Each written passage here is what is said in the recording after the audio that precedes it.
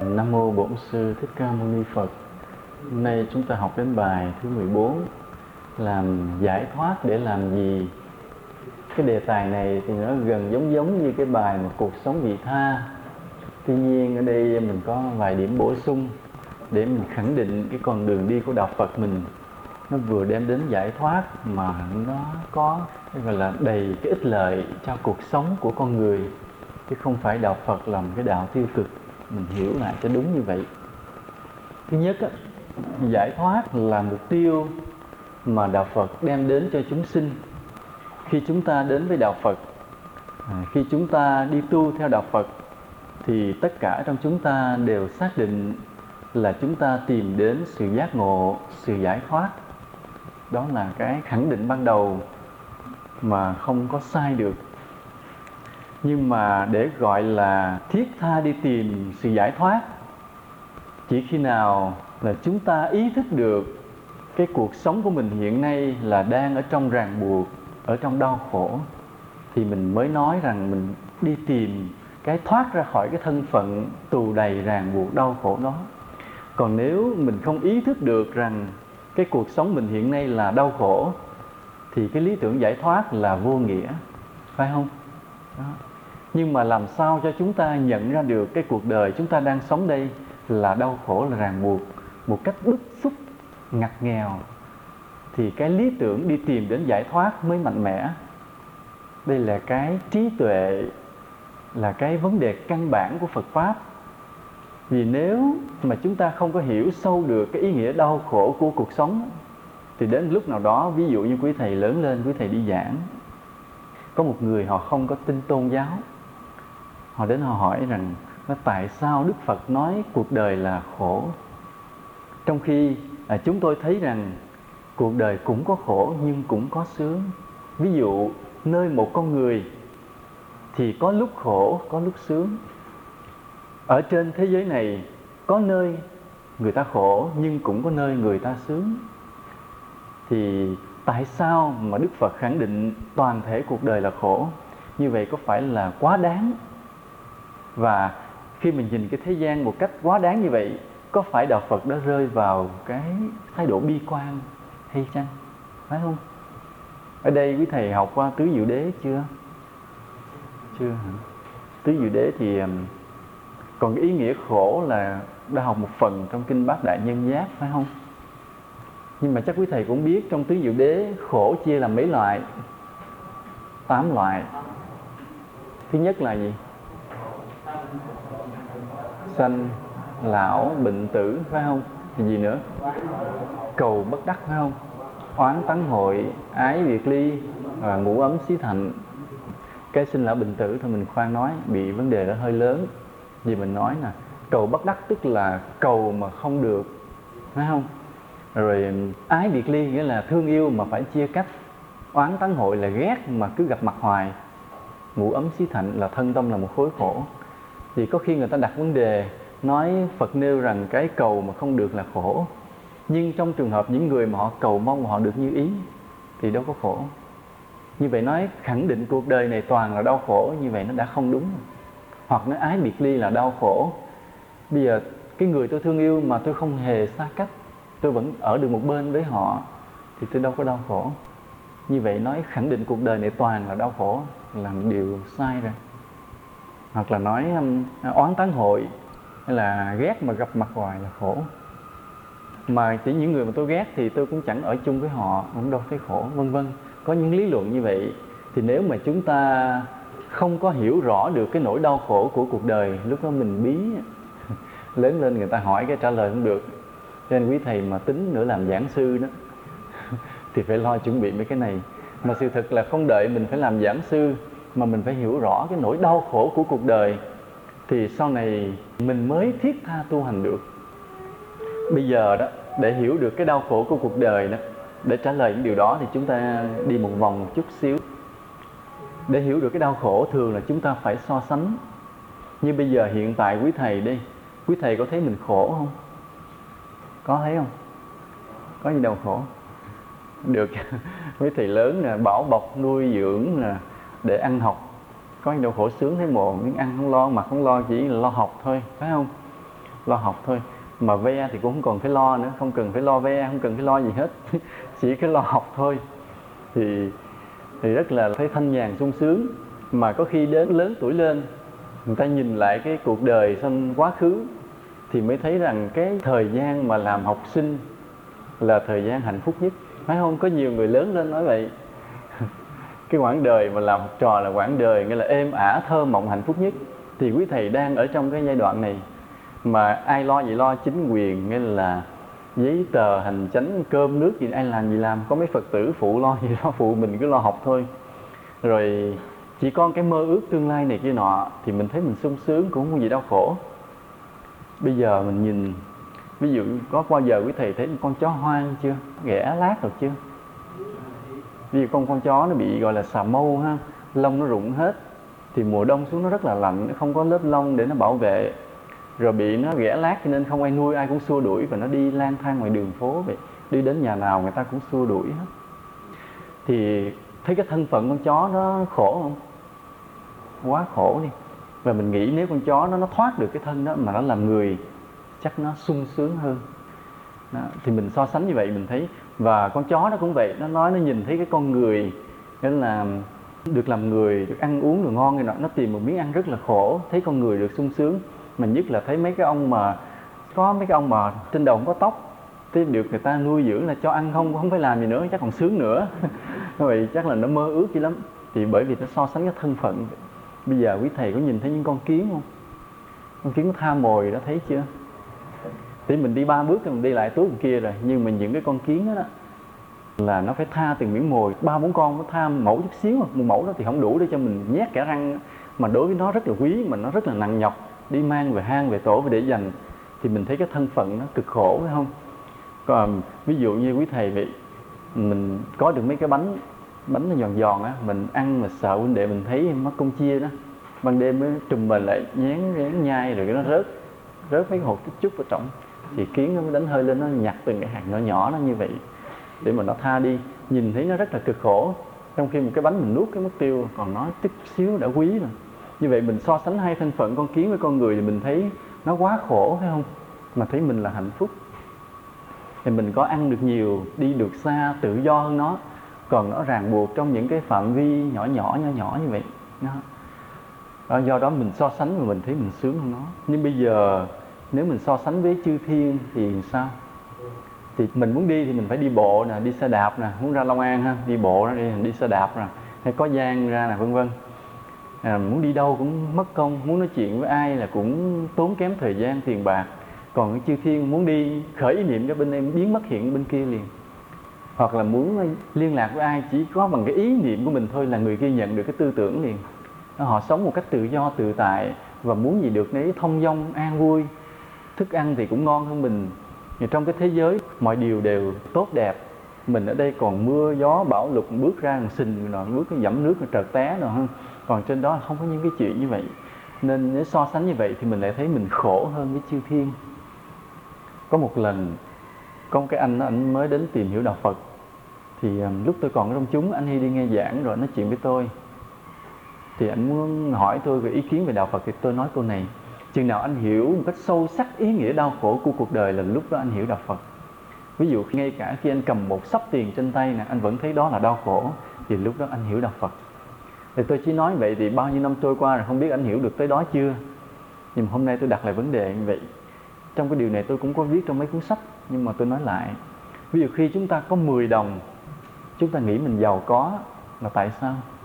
Tại vì mình so sánh với người có 1 đồng nên mình thấy mình giàu hơn họ. Bây giờ nếu mình biết được rằng còn có những người họ có 1 triệu đồng, 1 tỷ đồng, thì lúc đó mình thấy cái 10 đồng của mình sao? Quá tầm thường, không là cái gì hết trơn, phải không? Thì cũng vậy, trong cuộc sống này đúng là theo chúng ta có những lúc chúng ta gọi là mình được vui. Nhưng mà cái vui của mình ở thế gian này đó, nếu mà so sánh với cái niết bàn tuyệt đối của Phật, không có nghĩa gì hết. Nên tại sao mà Đức Phật tuyên bố cái cuộc đời này là đau khổ, là Ngài dựa vào đâu? Ngài dựa vào cái niết bàn tuyệt đối mà Ngài chứng được, phải không? Đến khi mà Ngài chứng được cái niết bàn tuyệt đối rồi thì Ngài mới hiểu rằng là mọi cái gọi là niềm vui hay hạnh phúc của thế gian á, thực chất chỉ là đau khổ, vì nó quá tầm thường. Mà chứng được cái đó rồi Ngài mới thấy điều đó. Còn chúng ta chưa có chứng được điều đó, chỉ nghe Phật nói nên mình hiểu không có sâu. Mình cứ so sánh giữa cái lúc này lúc kia trong cuộc sống, mà cho rằng mình có khi thì khổ, khi thì sướng. Ví dụ như có những lúc mình ăn uống thiếu thốn, mình gọi là khổ. Nhưng có những lúc mình cũng được ăn ngon, mình cảm thấy là sung sướng. Hoặc là như là quý Phật tử mà ngồi dưới kia vậy đó, thì cũng đã có thời hồi còn trẻ, thì đã có những người mà mình thương yêu, rồi mình cũng ở luôn với họ được, rồi cũng thấy là hạnh phúc chứ đâu có phải là ấy. Còn quý thầy thì cũng đành phải chia lìa, phải không? Quý thầy thì đành phải chia tay mà đi tu. Còn như quý Phật tử thì không có phải bị cái cảnh đó, thì cũng cảm thấy mình là hạnh phúc. Nhưng mà sự thật những cái gì mình gọi là hạnh phúc á, gọi là được nhà cao cửa rộng, tiền bạc thừa thãi á, thì so với cái trạng thái niết bàn tuyệt đối của chư Phật thì chỉ là một cái điều vụn vặt, không có đáng. Do đó mà giống như chúng ta so sánh mình với con kiến vậy đó, thì mình thấy con kiến nó quá cực khổ đi, quá cực khổ, quá ràng buộc đi. Còn mình quá tự tại. Thì cũng giống như vậy, khi mà Đức Phật nhìn mình vậy đó, Đức Phật thấy mình cũng tự do tự tại, mà chúng sinh như mình là đang lặn hụp từng cái miếng mồi nhỏ nhỏ như con kiến vậy. Ví dụ bây giờ đi, có hai con kiến nó giành nhau một cái miếng bánh mà của thầy Minh Trí ăn lỡ làm rớt. Khi mình đứng mình nhìn mình thấy tức cười không, phải không? Mình nói thiệt, cái miếng lặt vặt chút xíu này mà cứ lo mà giành nhau, mà cắn nhau để ăn một miếng bánh, không có đáng gì hết, nó tầm thường tạm bợ. Còn mình thì mình có những thức ăn là mâm cao cổ đầy hết rồi, bánh mình còn giấu cả túi trong cái rương, mình không cho ai biết gì đâu, mà nó giành có chút xíu, ví dụ vậy. Thì bây giờ cũng ngược lại, mình với cái chư thiên hay với chư Phật cũng vậy. Mình cứ giành nhau từng cái miếng ăn, mình giành nhau từng chút địa vị, chút danh lợi. Mình giành nhau từng chút địa vị, danh lợi như vậy, mình cho nó là quan trọng. Nhưng mà so với các vị Bồ Tát A-la-hán thì sự thật sao? Những cái đó nó tầm thường, giống như cái hạt bụi của bánh nó rớt xuống vậy. Khi mà mình hiểu như vậy đó, thì mình mới biết rằng cuộc đời này thật sự là đau khổ. Mà sở dĩ mình thấy nó có những lúc sung sướng là vì mình chỉ so sánh lẫn quẩn nơi trong cái phạm vi của mình đó. Chứ nếu mình so sánh với hạnh phúc của chư thiên, hoặc là mình so sánh với cái an lạc của một vị Bồ Tát, một vị A-la-hán, một vị Phật, thì những cái mà mình gọi là sung sướng trong cuộc đời này, nó sự thật là quá tạm bợ, quá nhỏ bé, tầm thường, mà không có đáng. Chừng nào mình hiểu được như vậy thì lúc đó mình mới thiết tha đi tìm sự giải thoát. Giống như cái con kiến muốn trở thành con người thiết tha vậy đó. Hoặc là con chó hoang ghẻ lát mà muốn được làm người, cái thiết tha, cái bức xúc của nó cũng như vậy. Thì như vậy chúng ta cũng vậy, khi hiểu được cái thân phận tầm thường nhỏ nhoi của mình rồi, thì lúc đó mới thiết tha đi tìm cái gì vượt lên trên cao hơn. Đó, phải hiểu sâu sắc thế gian là ràng buộc đau khổ, thì mình mới quý sự giải thoát. Bây giờ hỏi lại, nguyên nhân của đau khổ là gì? Ai nhớ? Hỏi ai nhớ chứ không phải ai biết nữa. Nguyên nhân của đau khổ là gì? Khôn ha, cứ nói vô minh là chắc ăn. Gì nữa? Từ vô minh sinh ra chấp gì? Không biết nữa, không biết nữa. Chấp ngã sinh ra cái gì? Chấp ngã thì nó sinh ra nhiều khuynh hướng lắm, nhưng mà trong đó có một khuynh hướng quan trọng là vị kỷ. Vị kỷ thì nó sinh ra nhiều thứ lắm, nhưng mà trong đó nó có một cái hệ quả. Hệ quả là đau khổ. Nhớ như vậy, quý thầy cứ nhớ chắc một cái điều này. Tất cả những đau khổ đều bắt đầu từ vị kỷ. Còn cái vô minh là nó quá xa rồi, nó tính cách nó quá cao rồi, mình không nói. Thì cái điều mà mình nói đau khổ bắt nguồn từ vị kỷ này đó. Cái gọi là vị kỷ mà sinh ra đau khổ, nó có trên hai ý nghĩa. Một trên hệ quả tâm lý của hiện tại, và một là trên cái hệ quả, cái luật nhân quả đưa đến từ vị lai. Nói như ví dụ, nói ví dụ thế này. Ví dụ như quý thầy đi lang thang ra ngoài đầu đường, cái gặp cô Phật tử, cái cô thấy quý thầy tăng sinh cũng quen biết ấy, cái cô lật đật cúng cho 5 cái bánh ú. Tại quý thầy nhiều khi nói ở chùa đôi khi ăn uống nó cũng hạn chế, thì mình có 5 cái bánh ú rồi, cái mình tới khi mình đi vô chùa, thì đi từ ngoài đường vô chùa, mình nói phải ráng ăn dồn, ăn cho hết đi, chứ không vô tới chùa mà còn cái nào mất công chia, nhiều vậy. Thì cái đó là cái tâm lý gì? Vị kỷ, phải không? Thì cái đau khổ thứ nhất là gì? Là bất an. Cái bất an cứ phải lo là ăn mà không hết, lát vô gặp ông nào không thấy mình ăn cái phải lịch sự móc ra chia một cách đau khổ, cứ ăn dồn, ăn ngốn vô đi, ngốn nuốt. Đó, thứ nhất là cái hệ quả là bất an, đó là cũng là một cái đau khổ trong hiện tại, đó là cái hệ quả tâm lý. Rồi cái về vị lai về sau này, qua một kiếp nào hay qua một lúc sau nữa, nó đưa mình đến thành con người mình không có may mắn.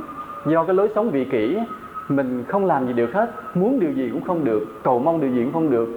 Thấy bánh ú người ta không mời, đó là cái hậu quả của nó vậy. Tại trước là mình muốn ăn mình thôi, đó là cái chuyện như vậy. Cho nên cái vị kỷ là nguyên nhân của đau khổ. Thì nó còn có một cái hệ quả trở lại đây. Từ cái vị kỷ, nó đưa đến người ta làm thành tội. Và tội làm cho người ta bị ràng buộc. Ràng buộc nghĩa là muốn làm gì cũng không được. Rồi bây giờ ngược lại cái đời sống vị tha, mình sống cho người khác thì tạo thành cái phước. Người có phước thì là muốn làm gì cũng được, thì mình gọi là tự do, phải không? Đây là cái công thức mà nó rất đúng, tuyệt đối đúng. Tôi nói ví dụ, bây giờ tại sao cái người đó bị bắt nhốt ở tù? Tại sao? Tại vì người đó phạm tội, phải không? Vì người đó phạm tội nên mới bị bắt ở tù, gọi là ràng buộc. Còn tại sao mình được tự do? Vì mình không có tạo tội. Cái nguyên tắc đúng không? Tuyệt đối đúng. Thì điều này tôi sẽ nói trong một bài khác kỹ hơn nữa về cái lý luận này, rất là hay. Nhưng bây giờ mình nói sơ sơ này thôi. Vì mình đặt lại vấn đề tội và phước. Ví dụ bây giờ mình là người thiếu phước. Vì mình muốn đi Mỹ, không ai cho đi hết, phải không? Không có tiền, không có ai cho mình đi. Vì mình muốn đi du lịch qua Trung Quốc, cũng chẳng có tiền, cũng chẳng ai cho mình đi. Gọi là mình không được tự do, làm theo ý mình muốn, là do mình thiếu phước. Còn bây giờ một người đó họ có phước thì họ muốn điều gì cũng được hết. Vì họ muốn có một chiếc xe hơi thì họ có một chiếc xe hơi, họ muốn có một nhà lầu, có một cái nhà lầu. Thì họ muốn cái gì họ được cái đó. Thì như vậy là người có phước là người được tự do. Quý thầy đồng ý cái khái niệm này chưa? Tức là mình càng có phước thì mình càng được tự do. Đồng ý phải không? Nhất trí hết chưa? Cái tiền đề này rất quan trọng. Tự do còn có cái tên gì nữa? Tự do còn có nghĩa là giải thoát. Cho nên là trong tiếng Anh đó, họ dịch cái chữ giải thoát của mình là chữ này nè, free, hoặc là freedom là sự tự do, hay là liberty. Nó cùng một nghĩa với nhau. Tự do mình đọc là giải thoát, nhưng bên tiếng Anh nó đi dùng cái chữ là tự do hết. Cho nên càng có phước mình sẽ càng được tự do, tức là càng được giải thoát. Ví dụ như bây giờ mình vị tha một chút thì mình có thêm phước một chút, và mình có được tự do một chút, phải không? Giờ nếu mình sống vị tha nhiều thì phước mình lớn, tự do mình rộng rãi, phải không? Bây giờ một người mà tu đến cái độ là vị tha hoàn toàn tuyệt đối, nghĩa là cả một đời đó họ chỉ sống cho mọi người, tuyệt đối không còn có một cái ý nghĩ gì tìm cầu cho mình hết, chỉ hoàn toàn sống cho tất cả mọi người thôi. Cái người vị tha đến tuyệt đối thì cái phước của họ là sao? Vô biên. Và cái tự do của họ là gì? Không có giới hạn nữa. Như vậy cái người này mình gọi giải thoát được chưa? Được chưa? Được quá. Như vậy nó có hai con đường để gọi là đi đến giải thoát. Một là cái con đường chúng ta tu tập trí tuệ thiền định để phá chấp ngã nè, phá vô minh nè, và đạt được giải thoát. Một cái con đường chúng ta sống cuộc đời vị tha để tạo phước cho đến vô biên vô lượng, rồi để đạt được cái tự do tuyệt đối. Có hai con đường, đúng không? Đồng ý chưa? Vậy có con đường dưới này phải là con đường mới lập ra không? Phải không? Cũ xì rồi. Cái con đường ở trên này nè, tu tập thiền định trí tuệ để phá chấp ngã, phá vô minh, gọi là con đường tu huệ. Còn con đường này gọi là con đường tu phước. Phước huệ song tu. Đây là điều mà Đức Phật đã nói từ ngàn xưa. Và chúng ta đi tìm sự giải thoát phải đi trên cả hai con đường này.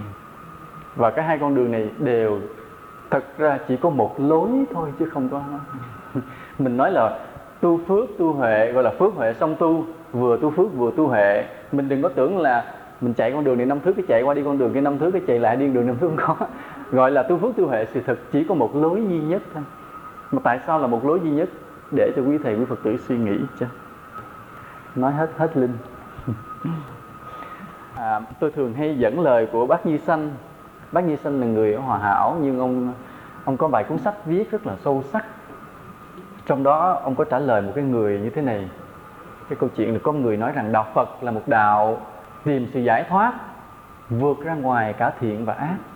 Cho nên khi mình tu hành giải thoát trong đạo Phật thì mình không làm tội, mình cũng không tạo phước. Như vậy đúng hay không? Thì bác Như Sanh trả lời là không đúng. Vì sao? Vì càng có tội thì người ta càng bị ràng buộc, và càng làm phước thì người ta càng được tự do. Người ta chỉ được tự do trong phước và bị ràng buộc trong tội. Nên bác trả lời rất là sâu sắc.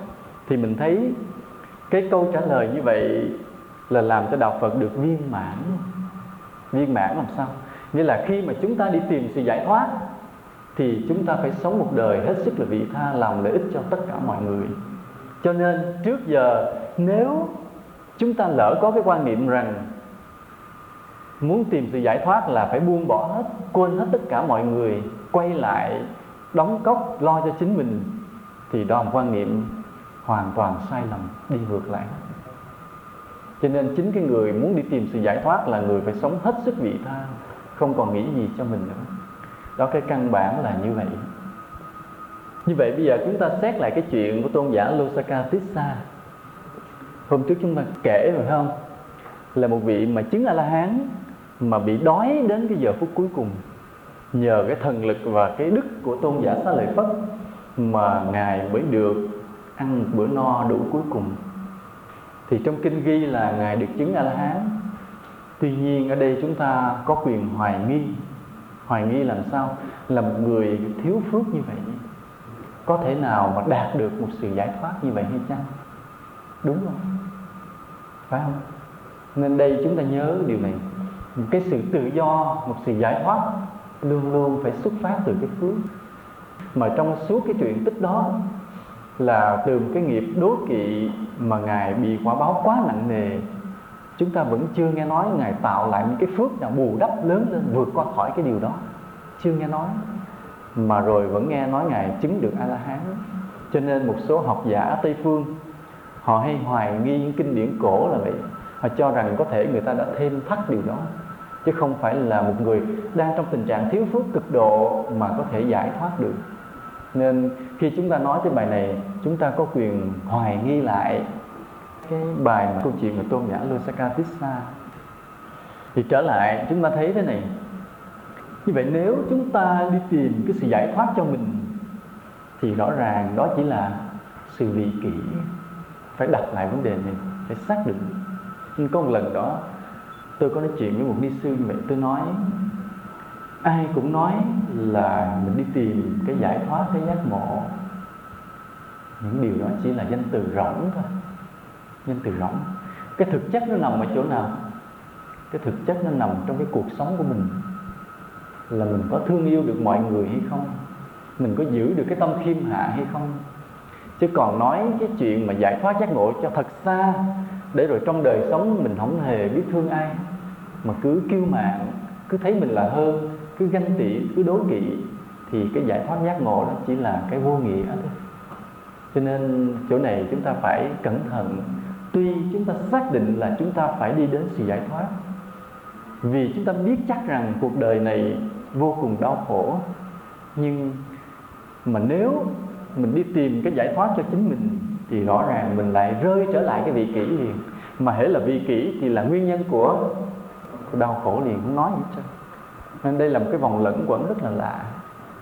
Mình muốn thoát khỏi đau khổ, nhưng mà không ngờ mình lại gieo cái nhân đau khổ. Phải không? Hiểu chưa? Đồng ý chưa? Tức là mình muốn thoát cái đau khổ, nên bằng cách tu cho mình thì rơi đúng lại cái nguyên nhân của đau khổ lại liền. Ở đây là chỗ mà chúng ta cẩn thận. Vì vậy nếu mà sau này chúng ta phát tâm tinh tấn tu hành mà chỉ tu cho mình thì rõ ràng vĩnh viễn không bao giờ chúng ta đạt được sự giải thoát hết. Có nhiều người như vậy. Có nhiều người nghĩa là rất là tinh tấn, nhưng mà chỉ nghĩ cho bản thân mình, và người đó không bao giờ giải thoát. Chúng ta nhớ lại Đức Phật, vì sao Ngài đi tu? Vì sao? Vì nghĩ đến chúng sinh. Nghĩa là khi mà Ngài sống một cuộc đời sung sướng vương giả, nhưng mà do cái lòng thương yêu của một vị Bồ Tát á, nên Ngài nhìn thấy thân phận con người nó vô nghĩa. Vì lúc đó cái thời Đức Phật là người ta đã tin có luân hồi rồi, và Đức Phật cũng theo cái tín ngưỡng thời đó, Ngài tin có luân hồi. Và Ngài cứ nhìn cái con người mà thấy sao kỳ quá. Người ta cứ không lẽ cứ sinh ra lớn lên già rồi chết rồi lại tái sinh lại, cứ lẫn quẩn như vậy biết chừng nào thoát ra. Thì cái lẫn quẩn như vậy, dù trong cái lẫn quẩn đó mình có khi là sung sướng đi, được làm hoàng thân quốc thích đi, nhưng mà đâu phải là sung sướng thật sự. Rồi cũng trôi qua, rồi cũng chết, cũng đau khổ, cũng hơn thua, cũng hận thù, cũng tham lam, cũng ích kỷ. Thì như vậy nó vô nghĩa. Chúng ta nghe cái câu chuyện này chúng ta thấy nó bình thường, nhưng mà chúng ta hãy so sánh với những người khác, chúng ta mới thấy cái vĩ đại của cái nhìn của Đức Phật. Hiện nay trên thế giới cũng có nhiều nhà từ thiện, họ cũng nhìn thấy những cái nỗi đau khổ nào đó của kiếp người, và họ cũng nỗ lực làm một cái gì đó để xoa dịu cho con người. Nên ví dụ có một nhóm người họ thấy rằng là rất nhiều người bị thương tật, bị giết hại bởi mìn bẫy trong chiến tranh. Nghĩa là các bẫy mìn mà các quân đội họ gài để mà họ giết lẫn nhau đó, thì người dân thường họ đi vào họ bị giẫm phải, họ bị cụt chân, bị tàn phế, họ vô tội. Nên họ thấy cái điều đó là một nỗi khổ của nhân loại, và họ đoàn kết với nhau, họ kêu gọi các nước trên thế giới từ đây chấm dứt sản xuất mìn bẫy, chấm dứt sử dụng mìn bẫy để mà giết hại con người nữa. Mà họ đấu tranh dữ dội lắm, mà vận động dữ dội lắm. Cuối cùng một số nước lớn đã phải ngồi vào bàn hội nghị để ký vào đó là vĩnh viễn chấm dứt sự sản xuất mìn và không sử dụng mìn bẫy để hại con người nữa. Thì những điều họ làm như vậy mình thấy vĩ đại không? Cũng vĩ đại lắm. Nên đã có cái tổ chức chống mìn bẫy đã được giải Nobel, là cũng là những người vậy. Họ cũng nhìn thấy cái nỗi đau khổ của kiếp người và cũng ra sức làm cái gì đó có lợi cho con người. Hoặc người nhìn thấy cái người cùi bị lở lói, tay chân bị rụng, thì cái người cùi đó, ngoài cái hình thể họ nó dơ tởm làm cho người ta đã sợ rồi, thêm cái vi trùng cùi nó dễ lây làm cho người ta xa lánh thêm nữa. Cho nên người cùi rất là đau khổ, rất là cô độc.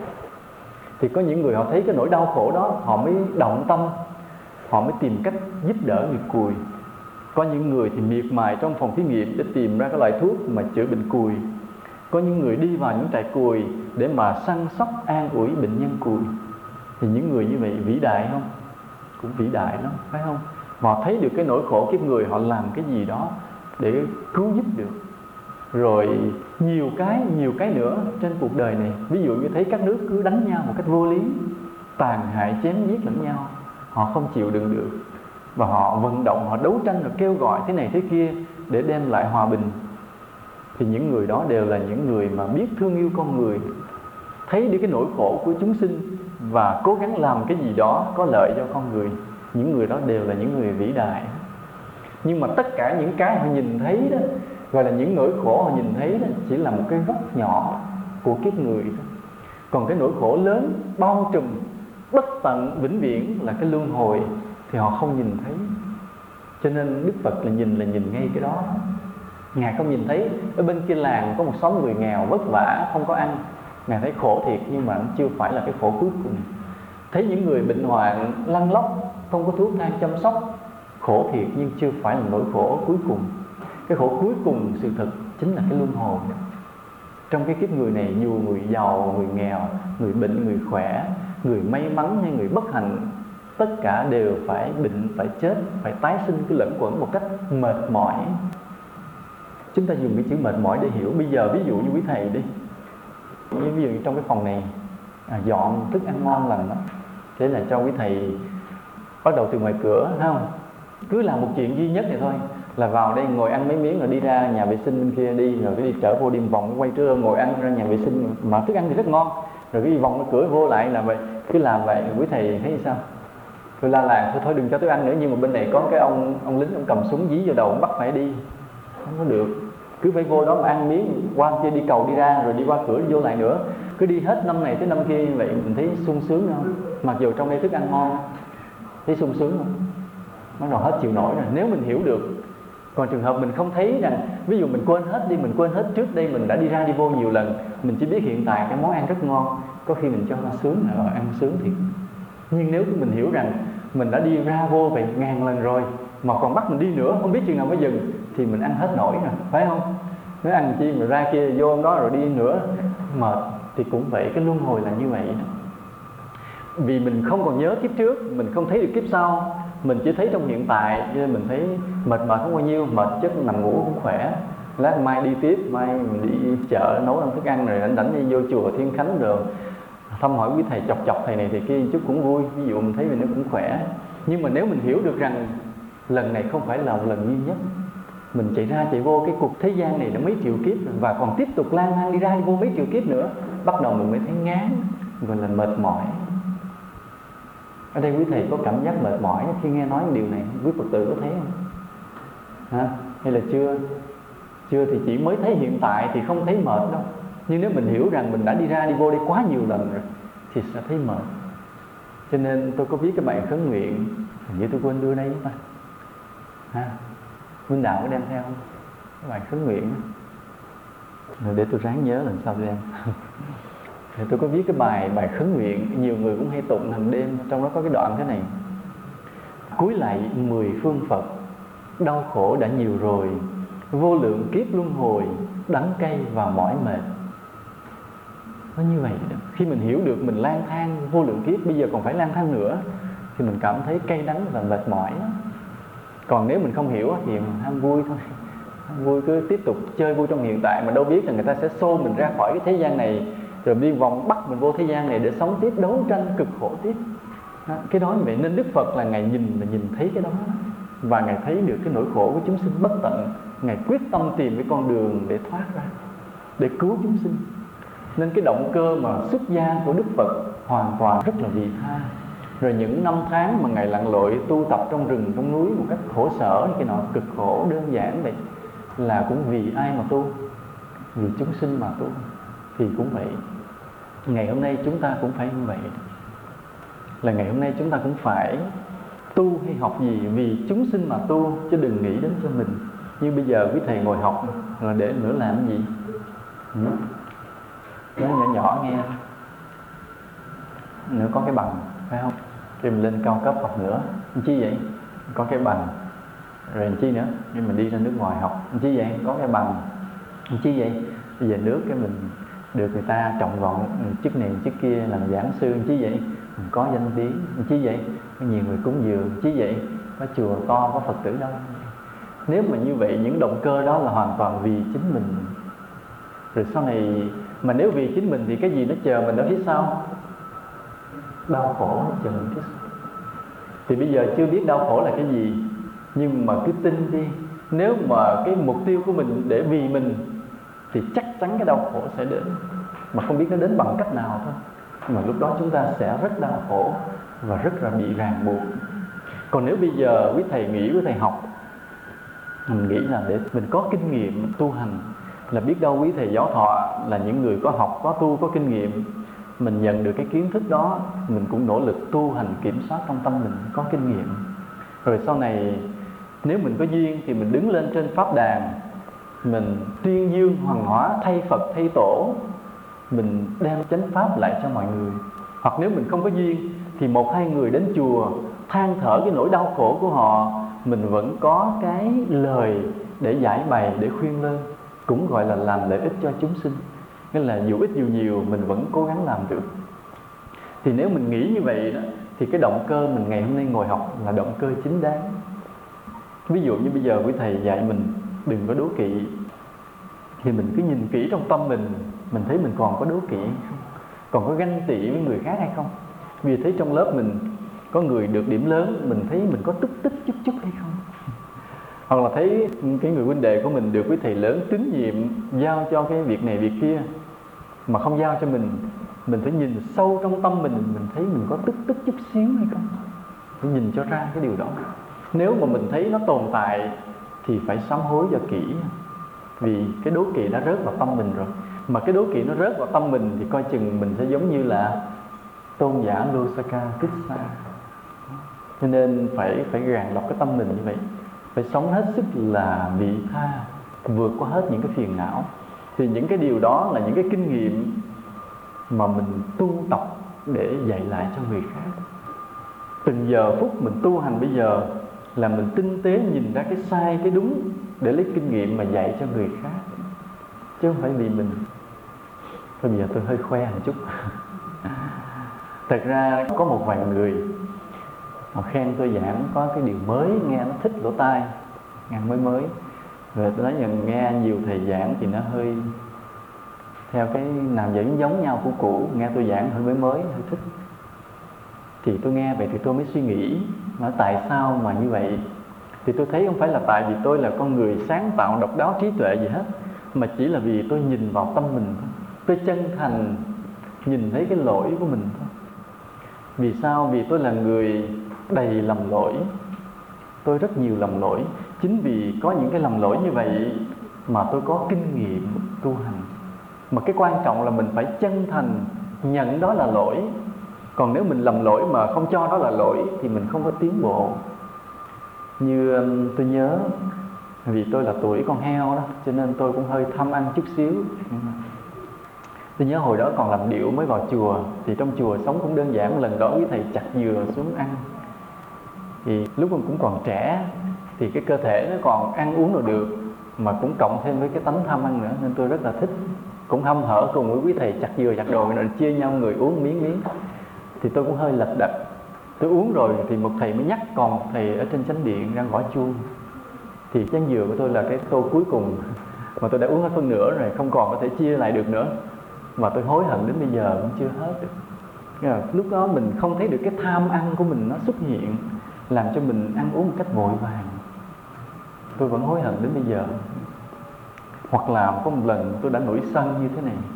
Tôi nổi sân thì hôm trước tôi có kể, nhưng mà có một chuyện này như thế này. Thì tôi tu một thời gian thì cũng được là ít có nổi sân.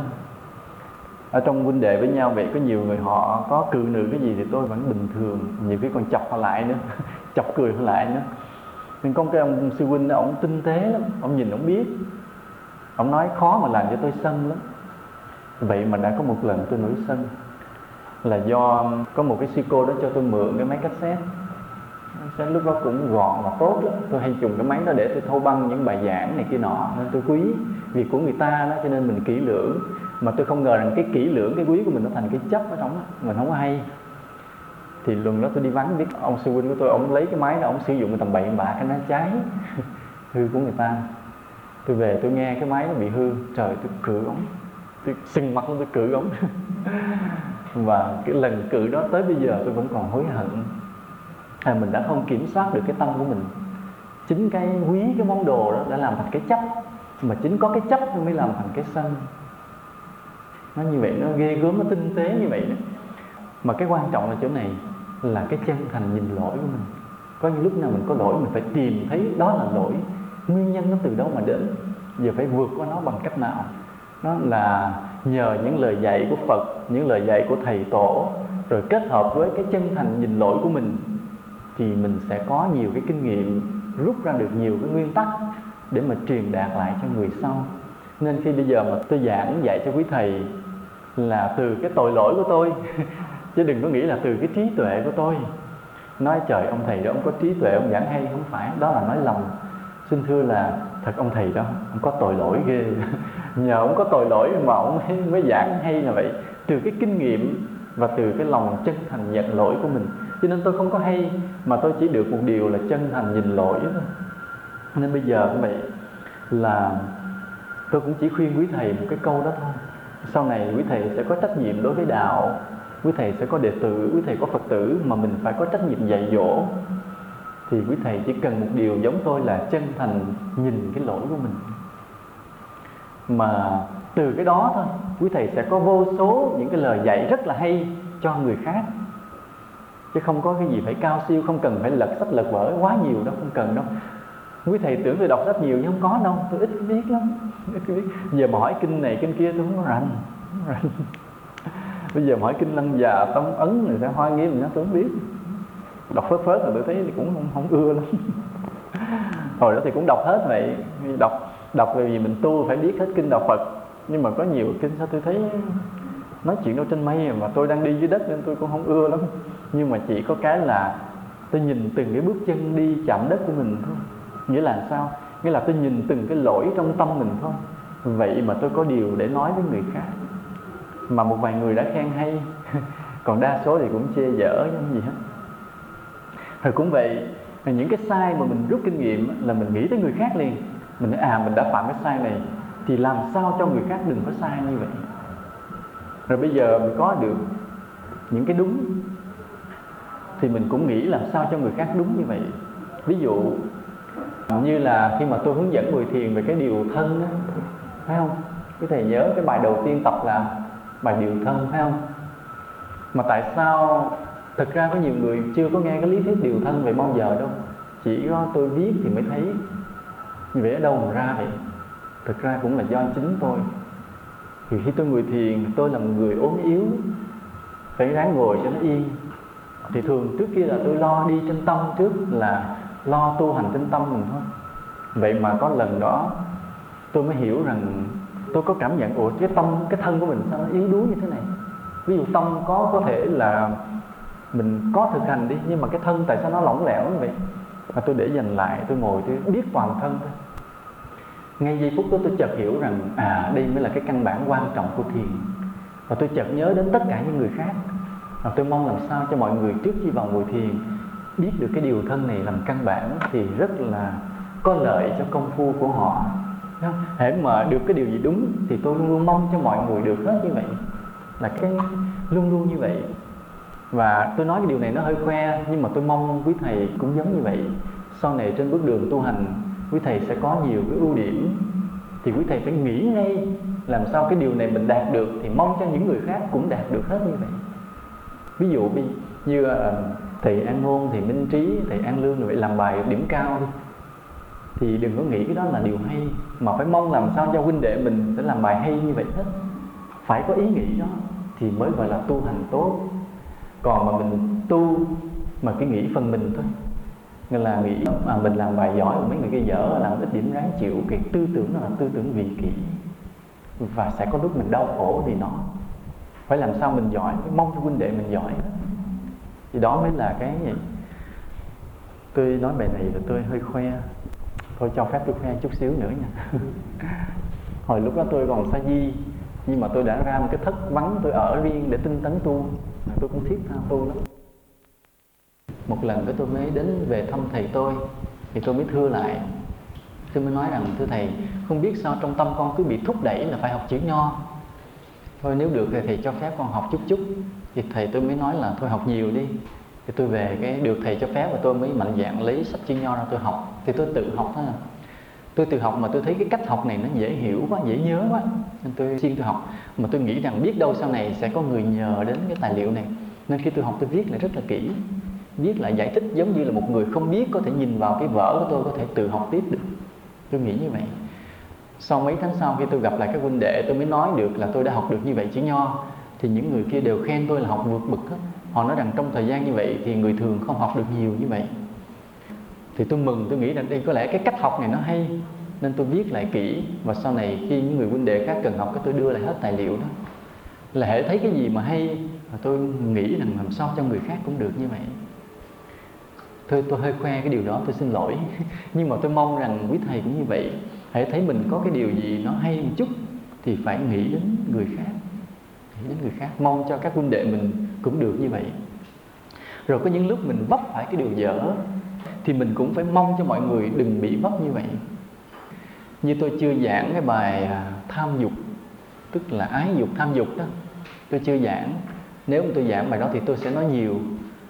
Như bây giờ tôi nói này, ví dụ như bản thân tôi vậy, là những cái lúc mà mình tuổi trẻ vậy, đi trên đường phố mình nhìn những cô gái đẹp thì trong lòng mình nó có khởi lên một cái thích rất là tế. Mình phải nhìn thấy liền mà tại sao mình lại nhìn người đó mình thích, phải tìm cái nguyên nhân tại sao, mà phải vượt qua như cách nào đó. Mình biết mình thích tức là cái dở rồi, và bây giờ phải làm sao vượt qua cái thích đó. về một cái thích nhẹ. Một người xa lạ không hề gặp, không hề gì hết mà có cái thích, thì những cái người mà tiếp xúc với mình lâu thì chuyện gì xảy ra đó, những cái đó. Và phải đi tìm phải vượt qua. Thì khi mình vượt qua vậy, mình sẽ nghĩ đến bao nhiêu người khác. Nếu mình có cái con đường, có cái phương pháp để vượt qua được cái ái dục, mà cái con đường đó rõ ràng, thì sau này sẽ rất có lợi cho những người tu hành khác. Mỗi người mình có một cái ý kiến sẽ giúp cho cái đời sống tu hành của tăng ni được thanh tịnh hơn, trong sạch hơn. Đó là như vậy. Và từ những cái dở của mình cũng phải tìm thấy những cái bài học để làm sao cho người khác đừng có vấp phải như vậy. Biểu hiện của giải thoát là cái gì? Ai biết? Biểu hiện của giải thoát là đạo đức. Vậy chúng ta nhớ, nó có cái vòng luẩn quẩn thế này. Là ban đầu khi mình tu á, mình bắt đầu bằng phải rèn luyện bằng đạo đức gì nữa. Phải có đạo đức. Khi mình có đạo đức rồi mình sẽ tạo được gì? Phước, đúng. Nhờ có đạo đức mình mới tạo được phước. Rồi nhờ có phước mình mới giữ được giới. Cái giới rất là cao nha, đừng có tưởng nha. Người không có phước không giữ giới được đâu. Cho nên phải giữ cái phước rất kỹ, mình mới giữ được cái giới này. Phải tạo phước, phải lạy Phật, phải sống vị tha, phải khiêm hạ, phải kín đáo, không khoe khoang, thì người đó mới có cái bản lĩnh để giữ được cái giới trong sạch. Rất nhiều người có phước mà không giữ giới được. Trên giới là cái mức độ rất cao. Khi mà giới đó được rồi thì mình đạt được cái gì? Mới định. Mà định thành rồi thì được cái gì? Được cái tuệ giải thoát, phải không? Mà được cái tuệ giải thoát rồi thì cái biểu hiện nó hiện ra ngoài là lại là đạo đức trở lại. Nó là cái vòng như vậy đó. Cho nên khi mà giải thoát rồi đó, đạt được cái tuệ giải thoát rồi, thì cái đạo đức nó sáng tỏ hơn bao giờ hết. Chúng ta bắt đầu bằng đạo đức mà cũng chấm dứt bằng đạo đức. Cái người được gọi là tu tiến trong Phật Pháp thì cái biểu hiện nó là đạo đức, chứ không phải là cái gì xa xôi. Mình đừng nghĩ là người đó có những cái lời nói cao xa, khó hiểu, cái hành vi kỳ dị lạ lùng, cái đời sống ngông ngông hay là tự tại vân du đi chơi này kia nọ. Mình đừng có nghĩ là giải thoát rồi là bình bát cơm ngàn nhà, thân chơi muôn dặm xa, mắt xanh xem người thế, mây trắng hỏi đường qua. Không có kiểu mà đi nhông cái đó đâu. Không phải là giải thoát rồi là cái đi lang thang nơi này nơi kia đi chơi, không có đâu. Không đi du lịch ra Huế, Nha Trang, Hà Nội, mà phải đạo đức lo cho người khác. Hồi xưa thì bình bát cơm ngàn nhà là đi nơi này nơi kia đi bộ. Bây giờ giải thoát rồi là bắt đầu đi máy bay, đi xe 12 chỗ, đi chơi chỗ này chỗ kia. Phải. Giải thoát rồi là cái đạo đức. Nên những người mà thấy có lời nói bí hiểm kỳ lạ, hành vi khó hiểu, coi chừng không phải nha, coi chừng thứ giả đó. Vì cái thứ thiệt cũng chỉ là đạo đức thôi. Vì những biểu hiện của đạo đức là gì? Từ bi. Tâm từ bi rất là mạnh. Bây giờ mình chưa giải thoát thì mình phải tu tập cái lòng từ bi. Phải ráng mà tu tập. Khi giải thoát rồi thì cái lòng từ bi nó cực mạnh. Để tôi nói cái cực mạnh thế nào là tôi cũng nhìn vào bản thân của mình thôi. Nói chuyện mình nữa. Xin phép. Thật ra hồi nhỏ thì tôi cũng là người tốt, không phải xấu. Thấy mình cũng rộng rãi. Để mình có tiền ai cần mình cũng cho, cũng giúp. Lớn lên một chút biết đạo thì lại tốt hơn nữa. Sống hy sinh hơn nữa. Thì mình nghĩ như vậy mình cũng là người từ bi thì nó tốt, phải không? Rồi khi mà hiểu đạo sâu mới thấy cái lòng từ bi nó là một cái thuộc tính quan trọng, không thể thiếu của người tu. Cho nên tôi siêng năng tu tập từ bi. Và khi đi giảng nơi này nơi kia cũng đều kêu gọi mọi người tu tập từ bi, sống biết thương nhau. Cứ như vậy.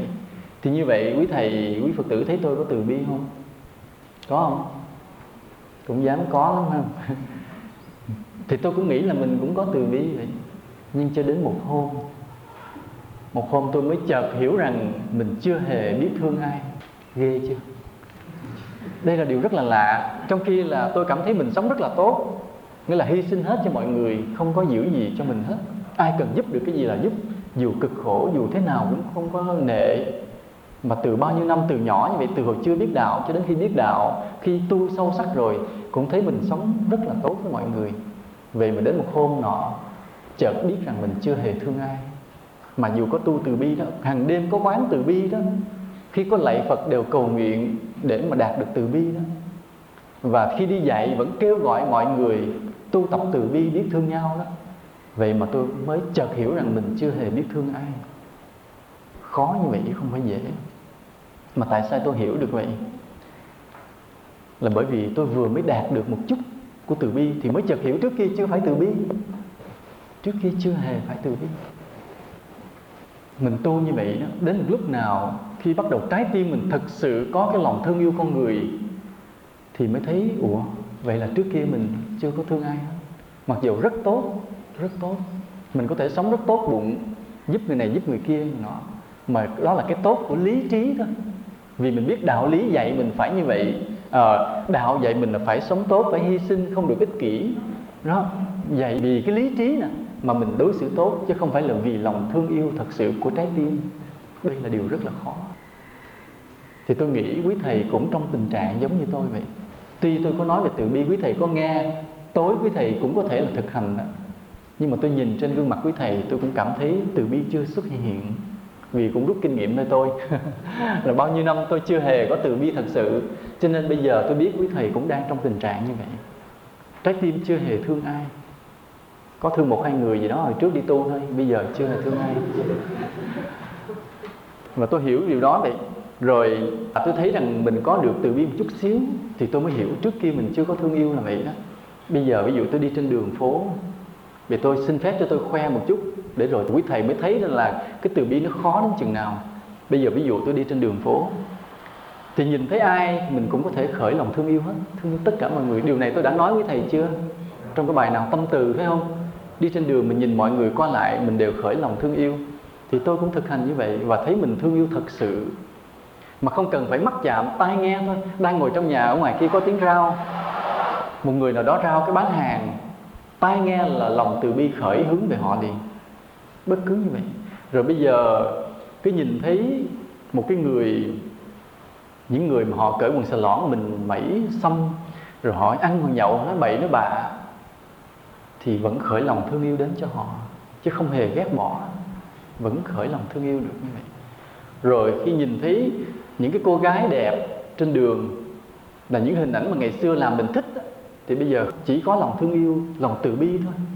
Chỉ có lòng từ bi hướng về cho họ thôi, chứ không có cái thích của cái ô nhiễm đến nữa. Đến như vậy. Nhưng mà cái cường độ nó còn rất là yếu. Quý thầy thấy nó khó như vậy. Cho nên tôi nói rằng cái từ bi rất mạnh. Cái người giải thoát rồi từ bi rất mạnh là vậy đó. Vì tôi nhìn tới tôi và tôi biết. Tôi nhìn tới tôi là tuy mình bắt đầu có thương yêu đó, nhưng cái cường độ còn yếu lắm, chưa có đủ. Chưa đủ phủ trùm pháp giới này một cách mạnh mẽ như chư Phật, chư Bồ Tát được. Và như vậy nên có lần mà tôi than với các đệ tử tôi là vậy. Tôi nói thầy biết rằng thầy tu tập suốt một đời cho đến khi nhắm mắt vẫn chưa đạt được cái từ bi bao nhiêu, mà tôi ráng tu đó. Còn nếu mình không ráng tu, cái lòng từ bi nó bị chai lì đi, mình sẽ không có thương yêu được chúng sinh nữa, và mình dễ dàng rơi trở lại cái vị kỷ liền. Cái lòng từ bi nó khó như vậy. Mà phải tu tập từ bi thì nó mới hỗ trợ cho cái đạo đức của sự giải thoát. Nên nói đi nói lại, tôi vẫn khuyên quý thầy cố gắng mỗi khi lạy Phật, mỗi khi ngồi thiền đều phải tác ý quán từ bi thương yêu chúng sinh, cho đến khi nào một ngày nào đó quý thầy chợt thấy trong trái tim mình nó tràn ngập cái tình thương yêu chúng sinh, lúc đó là bắt đầu mới có từ bi đó. Mới có từ bi. Mà lúc đó không diễn tả được, tự mình biết thôi. Và mình biết vậy là bao nhiêu tháng ngày trước kia mình chưa hề thương ai hết. Chưa hề. Khó như vậy. Rồi một cái nữa, cái gọi là đạo đức của sự giải thoát nữa là gì? Là sự khiêm hạ. Cái người giải thoát rồi họ kín đáo, khiêm tốn, không có khoe khoang, không tranh hơn với ai hết. Vì cái người nào họ hiểu mình á, thì mình giải bày, dạy dỗ họ. Còn cái người họ không hiểu mình thì không có trình bày, không khoe, không nói. Họ coi thường mình kệ, không quan trọng. Cái kín đáo thì vì sao mà đạt được cái khiêm hạ? Là vì mình có cái trí tuệ vô ngã, phải không? Bây giờ đó mình chưa được vô ngã thì mình giữ cái khiêm hạ bằng cái đạo lý thôi. Là mình hàng ngày hàng đêm mình thấy mình như là cái gì? Như là cỏ rác, như là cát bụi. Đó, mình cứ tự nhủ như vậy. Mà xin thưa rằng cho đến ngày mình nhắm mắt thì vẫn chưa đạt được cái khiêm hạ thật sự đâu. Trừ khi mình giải thoát rồi thì tôi không nói. Còn nếu mình chưa giải thoát thì cho đến ngày nhắm mắt lìa đời cùng với cái từ bi, cái khiêm hạ này vẫn chưa được bao nhiêu đâu.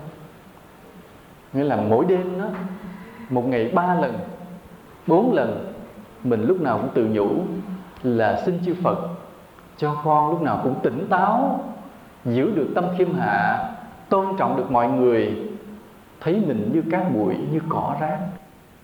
Mọi lời khen chê chỉ là bóng mây. Mỗi ngày có thể mình cầu nguyện như vậy 2-3 lần đó, mà suốt đời vẫn chưa đạt được cái khiêm hạ thật sự. Vì sao? Vì tôi nhìn lấy tâm mình mà tôi biết điều đó. Cái tâm niệm từ cái chấp ngã luôn luôn nó tạo thành cái khuynh hướng nữa là gì? Kiêu mạn.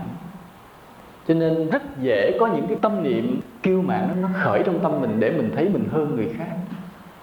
Luôn luôn điều đó nó dễ xảy. Nếu mình không kiểm soát kỹ thì những cái tâm niệm kiêu mạn nó sẽ tuôn ra liền. Không phải dễ đâu. Ví dụ như bây giờ nhưng tôi làm giáo thọ, quý thầy, quý Phật tử ngồi nghe tôi giảng, thì như vậy có phải là trên cái vị trí là tôi hơn quý thầy, quý Phật tử phải không? Đó. Thì cái hơn đó là một cái tự nhiên. Nhưng mà chợt có cái thích thú, tôi được là giáo thọ, đó là kiêu mạn. Mà nếu tôi không kiểm soát tôi bị liền. Hoặc là mình đi trên đường rồi nhìn thấy những tăng sinh trẻ, vẫn có thể mình nghĩ mình là người tu lâu, cái người kia mới tu không bằng mình, vẫn bị liền. Đó. Nên những cái tâm niệm kiêu mạn xuất phát từ cái chấp ngã, nó trực chờ khởi ra từng giờ từng phút. Nếu mình không có kiểm soát, không tỉnh táo, nếu mình không có siêng lạy Phật, không có siêng phát nguyện, thì những cái tâm niệm kiêu mạn nó tàn phá hết tâm hồn của mình. Tôi cũng có viết trong cái bài lời khấn nguyện: cho con biết khiêm hạ, biết tôn trọng mọi người, tự thấy mình nhỏ thôi, việc tu còn kém cỏi. Đó là những cái lời tâm nguyện để giữ cái tâm hồn mình lại. Chứ vì nếu không giữ được thì cái kiêu mạn sẽ xuất hiện. Còn cái người giải thoát do đạt được cái trí tuệ vô ngã, cho nên là không một hạt bụi có thể che mờ được tâm của các ngài. Để làm cái tâm mà phiền não hay kiêu mạn, dù nhỏ như một hạt bụi, không có làm lầm lạc. Các ngài luôn kiểm soát rất kỹ, không khởi được. Nên những người đó họ rất khiêm hạ, rất là kín đáo, rất là nhẹ nhàng. Còn cái người nào mà mình thấy họ gọi là tu có tiến bộ, có tâm linh, có sở đắc, có định, mà trong cái câu nói của họ nó vẫn ngông nghênh, thì biết rằng người này chưa thực sự giải thoát. Mặc dù có thể có một cái bước tiến tâm linh nào đó, nhưng mà ngã chấp vẫn còn nặng lắm. Đây là chỗ để mình đánh giá người này người kia, mình biết và mình rút kinh nghiệm bản thân mình. Không phải là tâm mình tiến bộ là mình hết kiêu mạn đâu nha. Có những người tu nhập được vào định mà kiêu mạn mạnh hơn lúc trước. Đây là cái điều mà chúng ta phải cẩn thận là như vậy. Rồi cái người giải thoát, một cái biểu hiện của đạo đức nữa là tùy hỷ được với cái ưu điểm và cái thành công của người khác. Nghĩa là khi mình nghe nói cái người đó có cái đạo đức, có cái ưu điểm, có cái lòng từ bi, mình phải mừng vui trong bụng. Ví dụ như mình thấy cái vị thầy đó tinh tấn tu hành, nhìn vào cái gương mặt mình thấy chân chính nghiêm túc, mình phải vui mừng liền. Vì biết đây là một trong những cái cột trụ của Phật Pháp. Có thể bây giờ cái vị đó chưa có tiếng tăm gì hết, nhưng mà sau này cũng sẽ làm lợi ích được cho nhiều người. Nghĩa là chúng sinh khi đến gặp cái vị đó sẽ được an lạc hoan hỷ. Mình phải mừng cái điều đó khi thấy cái người đó có ưu điểm như vậy. Hoặc là mình thấy cái người đó họ có tài, họ giỏi nhắn, siêng năng lo việc đạo, là biết phụng sự cho Tam Bảo. Giống như thầy Minh Thiện của mình đi lúc nào cũng siêng năng lo cho trường, cho lớp, cho tăng ni sinh, không quản tới tấm thân của mình. Nhìn những cái đó mình phải thấy vui mừng. Khi mình thấy trong đạo có những con người như vậy. Hoặc là khi tôi nhìn thấy quý thầy ngồi đây vậy, quý thầy siêng học, thì cũng có thầy có ưu điểm, có thầy có khuyết điểm. Nhưng mà khi tôi nhìn thấy vị nào mà có nhiều ưu điểm thì lòng tôi rất là vui. Vì tôi nghĩ sau này những thầy đó lớn lên một chút thì sẽ là chỗ nương tựa cho chúng sinh như vậy. Rồi khi có những người khác được thành công, do họ có ưu điểm họ được thành công. Dù mình nghe tin cái vị đó, ông thầy đó, ông nổi tiếng, nhiều Phật tử quý mến đến để học hỏi, thì lòng mình phải sao? Vui. Mà một vị giải thoát là tự nhiên vui liền. Những vị giải thoát là khi thấy người khác thành công là lòng chan hòa vui theo liền. Và là tùy hỷ. Cái hành tùy hỷ nó ngược lại với cái đố kỵ. Và đây là một cái điều quan trọng nữa. Cái người mà đã giải thoát rồi thì không bao giờ khinh miệt cái người kém hơn mình, không bao giờ khinh miệt cái người lầm lỗi. Đây là điều quan trọng. Vì có một lần tôi nghe nói một cái vị đó cho là đã được đắc đạo, đã giải thoát. Nhưng mà cũng nghe nói cái vị đó khi nói đến cái lỗi lầm của người khác thì nói với cái giọng khinh miệt, chê bai. Tôi nghe tôi ngạc nhiên liền. Thì tôi nói là tại sao một người đã giải thoát rồi lại còn có thể khinh miệt cái lỗi lầm của người khác? Vì sao? Vì cái người giải thoát rồi, dù không muốn, không suy nghĩ, nhưng mà cái tính cách của họ hiện ra lúc nào cũng như là người cha, như người thầy, như là người bạn của chúng sinh vậy, chứ không phải là như kẻ thù. Lúc nào mình cũng mong cho người ta tốt lên, vì biết rằng ai cũng có khuyết điểm. Ví dụ như là bây giờ như chúng ta đây, là chúng ta chưa có giải thoát thì mình có khuyết điểm. Nhưng mà cái người giải thoát rồi thì người đó không có khuyết điểm, cứ coi như là không có khuyết điểm. Thì cái người đó khi nhìn thấy những người khác có khuyết điểm, không có khinh bỉ, mà chỉ mong cho những người kia được tốt lên. Đó là lòng từ bi, lòng bao dung. Cái tâm bao dung đó, nó là biểu hiện của đạo đức, làm cho cái người giải thoát nó giống như một người cha, một người thầy. Khi mình đến gần cái vị đó, mình có thể là mình yên tâm, mình đem cái lỗi mình nói ra được. Những cái lỗi bí mật mình giấu kín cũng không cho ai biết hết. Nhưng mà khi mình thấy đến một người giải thoát, mình có thể nói hết ra. Vì mình tin nơi cái lòng thương yêu của người đó. Mình biết rằng là người đó sẽ không khinh bỉ mình, không chê bai, mà vẫn bao dung, vẫn răn, vẫn dạy mình. Mình yên tâm như vậy cho nên mình có thể bày tỏ hết. Nên cái người giải thoát thật sự đúng là như cái bóng cây mát đó, làm cái chỗ che chở, làm chỗ nương tựa cho chúng sinh. Chứ còn ví dụ như tại sao mình có cái lỗi mình giấu? Tại mình biết cái người kia không có thương yêu, mình nói ra cái họ chê, họ cười, họ kể cho người khác, cái thằng đó nó vậy liền, phải không? Thì những người đó mình không bao giờ nói cái lỗi mình cho họ nghe. Còn cái người đó mình thấy họ sáng suốt, họ từ bi, mình nói hết những lỗi lầm nhiều khi mình phạm trong bóng tối không ai biết, nhưng mà mình tin rằng người đó đủ lòng bao dung, vẫn thương yêu, vẫn che chở, vẫn tha thứ, mà có cái lời dạy để cho mình vượt ra khỏi lỗi lầm. Cái người giải thoát cái tính cách là như vậy. Rồi cái người giải thoát có một khía cạnh nữa là bao dung được các pháp môn tu hành trong đạo Phật. Đạo Phật thì nhiều pháp môn, thì cái người này có thể là đắc đạo nhờ một cái pháp môn này, nhưng mà vẫn bao dung được các pháp môn khác. Chứ không có nói là chỉ pháp môn mình mới đúng, pháp môn khác là sai. Không có chuyện đó. Quý thầy nhớ như vậy. Đây là điểm để mình nhận xét cái người đó được giải thoát thực sự hay chưa, và cũng chính mình đã đi gần đến sự giải thoát hay chưa. Ví dụ bây giờ mình niệm Phật mà mình thấy có kết quả, rồi mình gặp pháp môn khác mình chê hết, thì mình chưa phải giải thoát. Hoặc cái người tu quán hơi thở, nhiếp được vào trong định, rồi sau đó gặp pháp môn nào cũng chê hết, thì cái định này chưa phải giải thoát. Hoặc người tu thoại đầu có kết quả, sau đó chê sạch hết pháp môn khác, chỉ có pháp môn mình là đúng, thì cái thoại đầu của người này cũng chưa phải giải thoát. Nên cái tâm bao dung nó là một cái thuộc tính của thánh. Một vị gọi là chứng thánh được giải thoát thì phải có cái tâm bao dung trước hết trong đạo Phật, và sau nữa là đối với các tôn giáo khác. Tôn giáo thì dĩ nhiên nhiều điểm khác lắm, mà trong đó tôn giáo nào đúng nhất theo mình? Theo mình là tôn giáo nào đúng nhất? Dĩ nhiên là đạo Phật, phải không? Chứ nếu mình còn đúng gì thì mình đâu theo đạo Phật làm chi, phải không? Mình tìm cái đúng nhất mình theo ấy. Như vậy cái lòng mình có cái tin tưởng chắc chắn đạo Phật là đạo đúng nhất, là chân lý nhất, nên mình theo đạo Phật. Nhưng mà không vì như vậy mà mình chê bai các tôn giáo khác.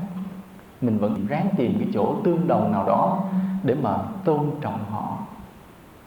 Ví dụ như với Thiên Chúa đi, đạo Phật mình thì chẳng tin có Thượng Đế mà tạo ra mọi loài, nhưng bên Thiên Chúa thì tin rằng có một Thượng Đế tạo ra mọi loài. Hai cái này là hai cái khác căn bản rất là quan trọng. Nhưng mà thôi bỏ cái khác đó đi, mình tìm những cái khác, những cái giáo lý khác. Ví dụ lòng thương yêu, lòng bác ái là sự thưởng phạt nghiêm minh của Thượng Đế. Những điều đó mình vẫn có thể giải thích để cho giống lại với đạo Phật, vẫn giống với cái từ bi của đạo Phật, giống với cái luật nhân quả của đạo Phật. Để khi mình gặp một người gọi là đạo Thiên Chúa, mình vẫn có điểm tôn trọng họ, vì mình tin rằng khi họ thực hiện những điều dạy đó, họ cũng là người tốt. Chứ đừng có nghĩ là chỉ có đạo Phật mình là chánh, mấy đạo khác là tà. Nên mình nhìn cái người đó thấy đeo thánh giá, nó tà đạo, trong lòng có cái khinh bỉ chê bai, thì đó là điều sai lầm. Đó là biểu hiện không phải giải thoát. Nhớ như vậy. Hoặc là đạo hồi thì khủng khiếp dữ lắm. Đạo hồi thì nói chuyện bằng bom đạn không, nhưng mình vẫn cố gắng tìm một cái điểm hay gì của họ. Ví dụ như là một cái cuộc sống mà cái điểm này thì sau này thì tôi sẽ nói, nhưng giờ nói sơ sơ một chút. Như là một người phụ nữ đi ra đường phải sao? Trùm kín từ đầu tới chân hết. Cái gót chân coi chừng không được lòi ra nữa, có ló hàng mắt nữa. Vì sao? Vì họ lý luận rằng cái thân hình của người phụ nữ nó kích động dục vọng của người đàn ông, cho nên phải che cái kính để cho đàn ông đừng bị kích động dục vọng. Nói như vậy đúng là bất công, phải không? Nếu mà như vậy thì mấy ông lo giữ tâm mấy ông đi, tại sao ông bắt bịt kính người ta lại? Không, lẽ ra nếu mà như vậy thì bây giờ phải chia đôi trách nhiệm. Chia đôi trách nhiệm sao? Thứ nhất á, là phụ nữ đừng có ăn mặc hở hang quá. Thứ hai, mấy ông phải lo giữ cái con tim mấy ông lại. Phải chia đôi trách nhiệm á. Đằng này cái đổ thừa hết cho mấy cô, bịt kính mấy cô từ đầu tới chân, thì mấy ông được quyền lấy nhiều vợ. Trên đạo hồi họ cũng có một cái bất công như vậy. Tuy nhiên là những cái luật nghiêm khắc của họ cũng làm xã hội họ ổn định. Nhưng mà thôi, khoan nói nhiều quá. Một cái biểu hiện đạo đức nữa của người giải thoát là tùy duyên mà sống, làm lợi ích cho mọi người, dù lớn hay nhỏ. Dù một việc rất lớn, như là sau này mình đứng lên một đăng đàn thuyết pháp cho nhiều người, hoặc là một vài lời khuyên lơn với một người nào đau khổ, thì mình cũng làm, không có bỏ ai hết. Làm việc lớn cũng làm, việc nhỏ cũng làm. Thế giới ngày nay là bị khủng hoảng bởi đạo đức, và trách nhiệm của đạo Phật ở chỗ nào mình phải nhìn thấy. Hiện nay thì cái tội lỗi nó lan tràn tùm lum hết trơn, không kiểm soát được. Trong cái thế giới mà cái văn minh kỹ thuật vật chất nó đang chế ngự, thì người ta rời bỏ cái giá trị tinh thần, đạo đức, và tội ác nó phát sinh không thể tưởng tượng được. Ngành nghề nào cũng có người phạm tội. Như vừa rồi đó mình nghe cái chuyện con bác sĩ làm việc cũng nghiêm túc, nhưng mà lại là người trong cái đường dây mua cái số đề. Nghĩa là họ đến cái công ty xổ số đó, chung 150 cây vàng để làm sao chiều nay cho ra đúng cái con số đó cho ông. Lúc ông mới vét tiền cũng đi mua con số đó hết từ khắp các tỉnh hết, thì trúng sẽ rất là đậm, rất là lợi. Người ta bắt được, hỏi ông là bác sĩ, thì ông nói là ông bị người ta gài chứ ông có làm chuyện đó. Nhưng một lát cái công an khơi hỏi về chuyện đánh đề, trời, ông nói thao nói say sưa luôn, nói quá chừng chuyện.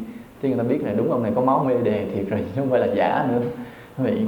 Hoặc là một người ký giả mà tống tiền người khác. Nghĩa là ông biết cái công ty đó có cái gì sai, ông giám đốc có cái gì sai, ông viết một bài, cái ông đưa tới trước mặt, ông nói là đây là cái bài tôi viết về cái sai của công ty anh đọc đi, rồi ngày mai tôi đăng báo.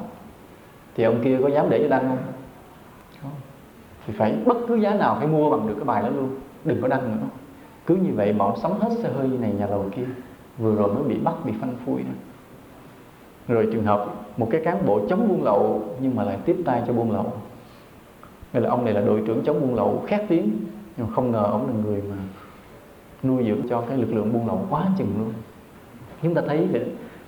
Rồi cái tình trạng mà chủ bóc lột công nhân nó đang xuất hiện trở lại trên đất nước mình đó. Vào thế kỷ thứ 18, 19, do các mác là bất mãn cái việc mà người chủ có tiền mở ra một cái xưởng thuê công nhân, bóc lột công nhân tàn tệ, bắt họ làm cực khổ, trả lương thấp để mình được lợi cao. Do đó mới phát sinh cái chủ nghĩa cộng sản, chủ nghĩa xã hội. Do cái chủ nghĩa cộng sản thắng lợi ở bước đầu ở Liên Xô, các nước Đông Âu vân vân, cho nên các nước tư bản Tây phương mới lật đật sửa lại cái bộ luật lao động, buộc cái giới chủ phải chú ý tới quyền lợi của công nhân. Đó. Bây giờ trong tình trạng đất nước mình là phải mở cửa cho cái nước ngoài họ đem tiền của họ đầu tư, là chấp nhận cái tư bản, chấp nhận có chủ, thì vì cái tình trạng bóc lột đang xuất hiện trở lại. Là những cái công ty này, xí nghiệp kia vậy, là ông chủ bắt buộc cái người công nhân phải làm thêm giờ, trả lương thấp, tình trạng bắt đầu xuất hiện trở lại. Đó, chúng ta thấy là lý do tại sao vì con người ta không có đạo đức nên họ làm khổ lẫn nhau. Rồi trên báo chí vậy đăng những cái tội lỗi hiện nay như là cưỡng hiếp trẻ em, những đứa bé mà nó mới 7 tuổi, 8 tuổi thôi mà bị cưỡng hiếp rồi có khi giết chết luôn nữa. Những cảnh rất là đau lòng như vậy. Đó cũng là do cái đạo đức con người ta đã suy thoái quá chừng. Và để chống lại những điều đó thì nhà nước làm gì? Đưa ra luật pháp, nghĩa là tạo thành những bộ luật này, bộ luật kia. Luật thì có vẻ cụ thể đó, nhưng mà mình thấy là sao? Luôn luôn nó đi sâu tội lỗi, phải không? Bây giờ luật nói cái người giết người thì bị tử hình hay là bị chung thân 20 năm. Nhưng mà phải là giết người xong rồi thì bắt đầu mới bắt họ xử, phải không? Chứ đâu có chặn ngay từ đầu lúc họ chưa giết. Luật pháp luôn luôn đi sâu tội lỗi. Rồi bây giờ ví dụ cái người đó vô ăn trộm thì bắt được rồi thì mới xử tù, phải không? Chứ đâu có chặn lúc mà họ chưa ăn trộm. Nên chúng ta nhớ luật pháp luôn luôn đi sâu tội lỗi. Rồi một điều nữa, nó lệ thuộc vào cái người thi hành luật pháp, lệ thuộc vào người công an nè, lực lượng công an nè, vào cán bộ viện kiểm sát nè, vào cái quan tòa. Bây giờ ví dụ như luật pháp rất là nghiêm, rồi bị chấp nhận luật pháp đi sâu tội lỗi đi, rồi cái người đã phạm tội nè, bắt đầu công an tới xử lý, mua công an, rồi vụ án mất luôn, phải không? Nếu mà người cán bộ họ không có đạo đức thì luật pháp cũng không hiệu quả. Rồi bây giờ ví dụ như công an được nghiêm túc xử lý, điều tra được, đưa qua viện kiểm sát, thì có người mua đứt cái ông viện kiểm sát, cái vụ án xử nhẹ đi qua chìm xuồng luôn. Thì như vậy, hoặc là bây giờ công an kiểm sát làm đúng rồi đưa lên tòa, ông quan tòa ông tuyên bố trắng án, hoặc là tuyên có mức án rất nhẹ, ông đứng trước tòa ông chửi xong nó cho mày 3 năm tù, rồi thêm cho hưởng án treo, rồi ông về nhà quậy tiếp, nhậu tiếp, có gì đâu. Cho nên luật pháp được một cái là nó cụ thể minh bạch, tội đó bao nhiêu năm, tội này bao nhiêu năm, quy định rõ. Nhưng nó có một nhược điểm, thứ nhất là luôn luôn đi sâu tội lỗi, và thứ hai là lệ thuộc vào cái đạo đức của người thi hành luật pháp. Rồi trở lại vấn đề đạo đức trở lại, thấy không? Chúng ta thấy vẫn trở lại, vẫn bị lệ thuộc vào đạo đức trở lại một lần nữa. Nên báo công an vừa rồi vậy, khi mà nói các cán bộ tham nhũng, họ nói cần cái tâm trong sáng của người cán bộ, nghĩa là cái đạo đức. Nhưng mà chúng ta thấy cái gọi là giáo dục đạo đức trên đất nước mình cũng như trên thế giới nó đã ổn chưa? Nó có một đường lối rõ ràng, mạnh mẽ chưa? Chưa. Nghĩa là vào nhà trường mình được học toán, học văn, học dữ dội, học đủ thứ, nhưng mà đạo đức học rất nhẹ, mà môn nó không quan trọng. Đó là môn hệ số thấp và không quan trọng. Là lý do chính vì như vậy cho nên cái đất nước chúng ta cũng như nhiều nước khác tiếp tục lớn lên những con người không được dạy dỗ đạo đức kỹ, tiếp tục sản sinh và lớn lên những con người không được dạy đạo đức kỹ. Thì cái xã hội đó như thế nào? Hỗn loạn, kém đạo đức, suy đồi, tội lỗi tràn lan. Có như vậy. Cho nên nếu mà mỗi người được dạy đạo đức từ nhỏ thì xã hội sẽ khác đi nhiều lắm. Có một điều mà tôi mong ước là mỗi người đệ tử Phật phải là một chiến sĩ trên mặt trận đạo đức. Trước cái tình hình mà đạo đức suy đồi, hễ mình đã là đệ tử Phật mà mình biết đạo Phật là một cái đạo đức, thì mình phải là một người chiến sĩ trên mặt trận đạo đức. Chiến sĩ tức là mình đánh ai, giết ai, làm đi truyền bá cái đạo đức. Chính mình sống rất đạo đức và truyền bá được cái đạo đức cho mọi người. Hồi giáo xuất hiện sau đạo Phật mình khoảng 1.000 năm. Hiện nay họ có khoảng 1 tỷ 250 triệu tín đồ trên toàn thế giới. Đạo Thiên Chúa đó sau mình khoảng 600 năm. Hiện nay họ có khoảng 1 tỷ 110 triệu người tín đồ trên thế giới. Đạo Phật mình đó là có sớm hơn hai đạo này. Hiện nay mình có 0 tỷ 350 triệu tín đồ trên toàn thế giới. Mình đọc ở đây mình thấy nhục nhã. Trong khi mình cho rằng cái giáo lý đạo Phật mình là đồ sộ nhất, đúng nhất, phong phú nhất và có trước nhất. Cái tạng kinh của đạo Phật là mênh mông lớn luôn. Mấy cái đạo kia làm gì có nhiều kinh điển giáo lý như vậy. Chỉ có đạo Phật mình có hệ thống kinh điển rất lớn, mà đến bây giờ chinh phục được người trí thức. Những nhà bác học đọc tới đạo Phật đều chấp nhận, ca ngợi hết. Nhưng mà tại sao mình có trước người ta mà con số mình có một số không nhục nhã trước này? Lỗi tại ai? Lỗi tại thầy Minh Trí hay với tại ai? Tại những con người không có tóc này nè. Những người mà đã không làm hết cái trách nhiệm bổn phận của mình. Những người mà đến với đạo Phật mà chỉ lo tu cho mình, thờ ơ với mọi người, không có thiết tha với sự nghiệp truyền bá chánh pháp. Cho nên ngày hôm nay mình mang con số không nhục nhã này. Và bây giờ mình phải làm gì? Bây giờ mình phải làm gì trước cái tình trạng này? Từ nay mình không được tu một cách thụ động như cũ nữa, mà phải mạnh mẽ lên. Nghĩa là tôi mong rằng sau này khi tôi già rồi, tôi gặp lại quý thầy thì tôi đều nghe quý thầy nói: dạ con đã được nghĩa là 5.000 Phật tử quy y. mỗi thầy phải được 5.000 Phật tử quy y cho tôi. Thì lúc đó tôi sẽ mỉm cười và tôi chết một cách vui vẻ cũng được. Đó là do đâu mà có vậy? Là do cái sự nghiệp hoằng hóa của mình nó mạnh. Mình không có rú mà mình tu cho mình nữa. Sống rất vị tha và lo siêng năng dạy dỗ truyền bá để làm sao cho ánh sáng Phật Pháp được lan tỏa. Thì mình thấy như vậy, cứ một người mà họ vào cái đạo khác thì đúng là con đường đi đến chân lý của họ rất là xa. Tại vì cái đạo này đâu có đúng lắm, phải không? Họ đúng được một hai khía cạnh, còn những khía cạnh khác họ rất là sai. Mà những người kia họ cứ đi vào những đạo này thì đáng thương cho họ. Mình không chê trách nhưng mà đáng thương, họ được dẫn đi con đường khác, con đường của bạo lực, con đường của mê tín, ví dụ vậy.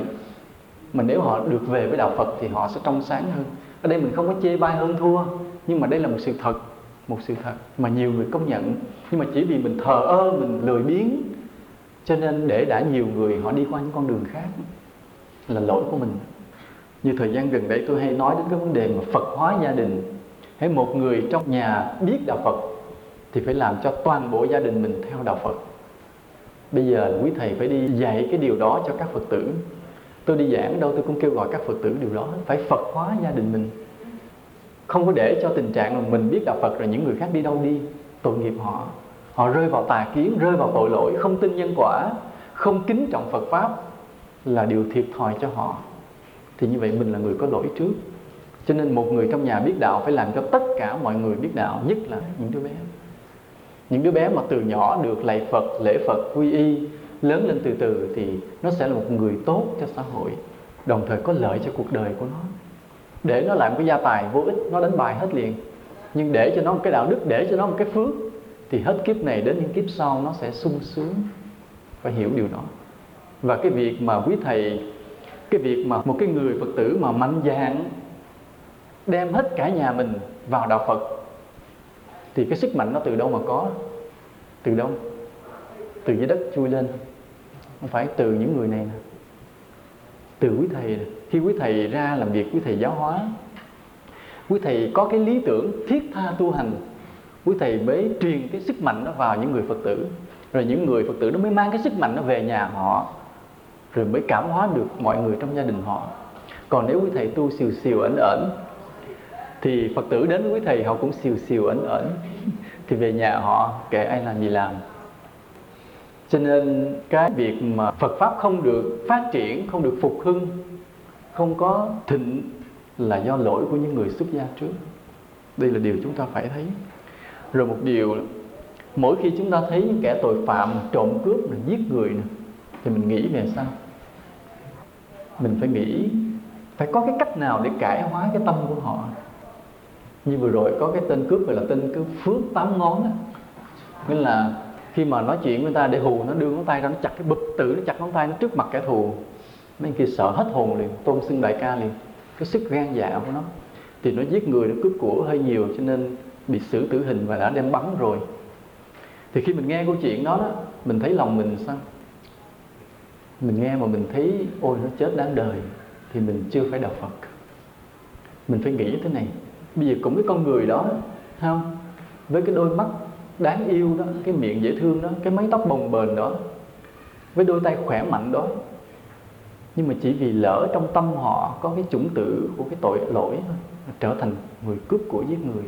Bây giờ cũng với cái con người đó, cái mái tóc bồng bềnh đó, cái đôi mắt, đôi môi dễ thương đó, cái đôi tay khỏe mạnh đó, mà nếu mình thay vào trong cái tâm họ là những tư tưởng đạo đức thì sẽ trở thành con người tốt cho xã hội, phải không? Cho nên cái lỗi không phải là lỗi cái người đó, mà lỗi cái tâm của họ. Mà cái tâm của họ thì có thể thay đổi được. Cho nên mình không bao giờ được ghét ai hết, kể cả nghe đến những người tội lỗi, mà phải suy nghĩ, phải tư duy, phải băn khoăn tìm cái cách nào để có thể cải hóa một con người cho nó hiệu quả hơn. Chứ không phải là đụng chút rồi đem bắn, đụng chút đem giết, không phải. Mình phải tìm cái phương pháp nào để giúp con người ta cải hóa được đạo đức, người ta trở thành những người tốt cho xã hội hết. Và đây là trách nhiệm của người tu của mình. Ở bên Ấn Độ, nhà tù có những người ta vào, người ta dạy thiền ở trong nhà tù. Trước kia có nhiều vị thầy đã nhào vào nhà tù để mà giảng đạo cho tù nhân. Việc này bây giờ chưa làm được, nhưng mà chúng ta phải nghĩ đến điều đó, nghĩ đến việc cải hóa đạo đức của phạm nhân, chứ không phải là trừng phạt cái thân của họ, nhốt cái thân họ như chỗ này, đẩy cái thân họ chỗ kia để bắn cái thân của họ. Cái tâm họ chưa có thay đổi thì đó chỉ là cái ngọn thôi. Và đây tôi có một cái ước mơ tôi muốn gửi gắm với quý thầy, là phải vận động nhà nước, nhà trường đưa cái môn nhân quả đạo đức vào trong học đường, dạy cho học sinh. Nếu mà các trẻ em từ nhỏ được dạy cái môn nhân quả nghiệp báo thì lớn lên chúng sẽ là người tốt, tốt hơn nhiều, biết cân nhắc thiện ác tội phước từ nó tránh được. Bây giờ thì cái đó nhiều người tin, nhiều người cán bộ công an cũng tin là nhân quả là có, nhiều giáo viên theo đạo Phật cũng tin nhân quả là có, nhưng mà không ai dám chính thức nói mạnh ở trong nhà trường vì sợ vi phạm này kia nọ. Bây giờ chúng ta thấy nhân quả là điều có thật, nó là một sự công bằng của vũ trụ. Mình làm sao đem được cái môn đó vào trong học đường dạy cho trẻ em từ lớp 1 tới lớp 12 thì xã hội thay đổi hết liền. Sẽ có rất nhiều người tốt xuất hiện trên cuộc đời này. Sở dĩ người ta sống tội lỗi vì người ta không tin nhân quả tội phước. Và tôi mong rằng đây là ước mơ của tôi gửi đến quý thầy. Quý thầy sau này lớn lên phải đi vận động, kêu gọi nhà trường, kêu gọi nhà nước đem cái môn nhân quả vô. Rồi có một điều tôi băn khoăn nữa. Quý thầy có đồng ý với tôi rằng tình trạng đạo đức của tăng ni hiện nay có vấn đề, có xuống cấp đúng không? Do đó tôi dạy cái môn này là môn tâm lý đạo đức, là để mong phục hồi lại cái đạo đức cho tăng ni. Nhưng mà tôi sợ đến khi ngày nào tôi chết rồi môn này không ai dạy nữa. Nên tôi ước mơ có những học tăng là học trò của tôi ngày hôm nay, sau này khi ra trường tiếp tục tôi dạy cái môn này cho người khác, để cho đạo đức được duy trì, được phát triển trong đạo Phật. Quý thầy có đồng ý không? Nữa thầy An Ngôn dạy môn gì? Minh Trí nữa dạy môn gì? Dám chê môn này lắm ạ. Nên tôi mong là có những người thừa kế tôi để dạy cái môn này cho tăng ni về sau này, để cho đạo đức, giữ cái diền mối của đạo đức trong đạo Phật trở lại. Cái điểm khác nhau giữa cái đời sống vị tha của cái người hướng về giải thoát với những nhà từ thiện lớn của tôn giáo là chỗ nào? Mình nói cho nhanh. Cả hai đều giống nhau là có cái lòng tốt, là lòng thương người. Mình hy vọng là như vậy. Nhưng khác thế này, khác cái mục tiêu vô ngã. Đạo Phật mình thì hướng về cái vô ngã tuyệt đối luôn, còn những nhà từ thiện không có cái mục tiêu đó. Cái thứ hai nữa là khác nhau về quan điểm về thế giới, gọi là thế giới quan đó. Mình thì thấy thế giới này là giả, còn những người kia, họ những nhà từ thiện thì thấy thế giới này là thật. Họ thấy thế giới này là thật, họ xây dựng cái thế giới này cho tốt đẹp. Chúng ta thấy cái thế giới này là giả, nhưng chúng ta vẫn thương yêu con người và vẫn xây dựng cái thế giới này. Đó là cái khác nhau. Cái khác nhau nữa là ở sự thực hành thiền định. Chúng ta có sự thực hành thiền định, có kiểm soát tâm mình, thoát khỏi mọi cái danh tiếng, mọi cái mơ ước về quả báo. Đó, đây là điểm khác nữa. Cái câu hỏi cuối cùng chúng ta phải đặt ra là làm gì để giải thoát và giải thoát để làm gì? Vì hết thì giờ nên tôi phải trả lời luôn, chứ hồi sáng mà tôi hỏi đó. Chúng ta sống vị tha để tìm sự giải thoát, phải không? Và giải thoát rồi để làm gì? Cũng để sống vị tha. Vậy thôi. Nếu mà chúng ta chỉ giải thoát cho riêng mình, đó là sự vị kỷ. Nếu thiếu đạo đức thì cái sự tu hành của mình chỉ là công phu của ngoại đạo. Những người ngoại đạo họ cũng tu dữ lắm, cũng cầu kinh niệm chú rồi, cũng rèn luyện, cũng ngồi thiền tập định, nhưng mà thiếu đạo đức. Nhưng nếu mình thiếu đạo đức thì mình cũng giống như công phu của ngoại đạo. Nên phải nhớ cái đạo đức là quan trọng. Và cái quan trọng cuối cùng là cả cuộc đời của mình, dù giải thoát hay chưa giải thoát, là phải làm lợi ích cho chúng sinh. Quý thầy có hỏi gì không? Thôi lần này tôi bận quá phải về sớm. Lần sau á thì quý thầy chuẩn bị những câu hỏi về thiền. Lần sau thì sau khi giảng xong về giáo lý thì tôi để lại thêm nửa tiếng cho quý thầy hỏi về thiền định, việc thực hành thiền định. Chuẩn bị câu hỏi trước quý thầy, quý Phật tử luôn. Bây giờ có ai thắc mắc gì không? Chúng ta thầy có một câu hỏi là trong bài trước thầy có nói bình thì giả là gì ngộ đạo, nhưng sao con thắc mắc là một người ngộ đạo sao lại có hành động quá ác như vậy? Tức là chưa giải thoát, chưa có đạo đức. Trên cái công phu gọi là ngộ đạo của thiền á, chúng ta coi chừng nó chưa khác với ngoại đạo lắm đâu. Cái gọi là ngộ đạo của thiền tông, vì không phải riêng gì Bình Thị Giả, mà tôi đã gặp rất nhiều người ngộ đạo thật sự trong hiện tại, và đều có những cái chuyện thiếu đạo đức. Tôi gặp nhiều lắm rồi. Đó là lý do mà tại sao tôi đi tìm như vậy. Tôi đi tìm một cái đạo Phật nó viên mãn trên mọi khía cạnh, như là làm sao về tâm linh cũng đạt được đến tột độ, mà về cái đạo đức thể hiện bên ngoài cũng đạt được cái viên mãn luôn. Cho nên chúng ta đừng có nghe cái người đó ngộ đạo có thể hiểu kiến giải được những câu thiền ngữ rất là sâu, có những khả năng đặc biệt vân vân, mà tưởng rằng họ đã đi đúng đường, đã có đạo đức. Chưa đâu. Đạo đức vẫn là một cái rất khó đạt được. Ngộ đạo mà đạo đức vẫn chưa có, cho nên cái đạo đức vẫn là một cái rất khó chứ không phải là dễ. Đó là lý do mà tôi dạy cái môn tâm lý đạo đức là vậy đó. Nên dù cái người đó tu chưa đắc đạo, chưa ngộ đạo, mà nếu người đó có đạo đức thì người đó cũng xứng đáng là một tu sĩ của đạo Phật, vẫn có thể là một chỗ nương tựa cho chúng sinh được, dù trong tâm chưa đắc đạo. Còn một cái người được gọi là ngộ đạo như kiểu Bình Thị Giả mà thiếu đạo đức thì có làm lợi cho ai được không? Có làm chỗ nương tựa chúng sinh được không? Không, phải không? Cho nên cái căn bản là đạo đức. Chưa có đắc đạo mình cũng phải lo trau dồi đạo đức. Đến khi đắc đạo rồi thì cũng thể hiện đạo đức thôi. Tức là lòng từ bi, là sự khiêm hạ, là đời sống vị tha, như vậy đó. Nên cái gọi là ngộ đạo chứ cũng còn cạn, chưa có gì quan trọng đâu. Có ai hỏi gì nữa không?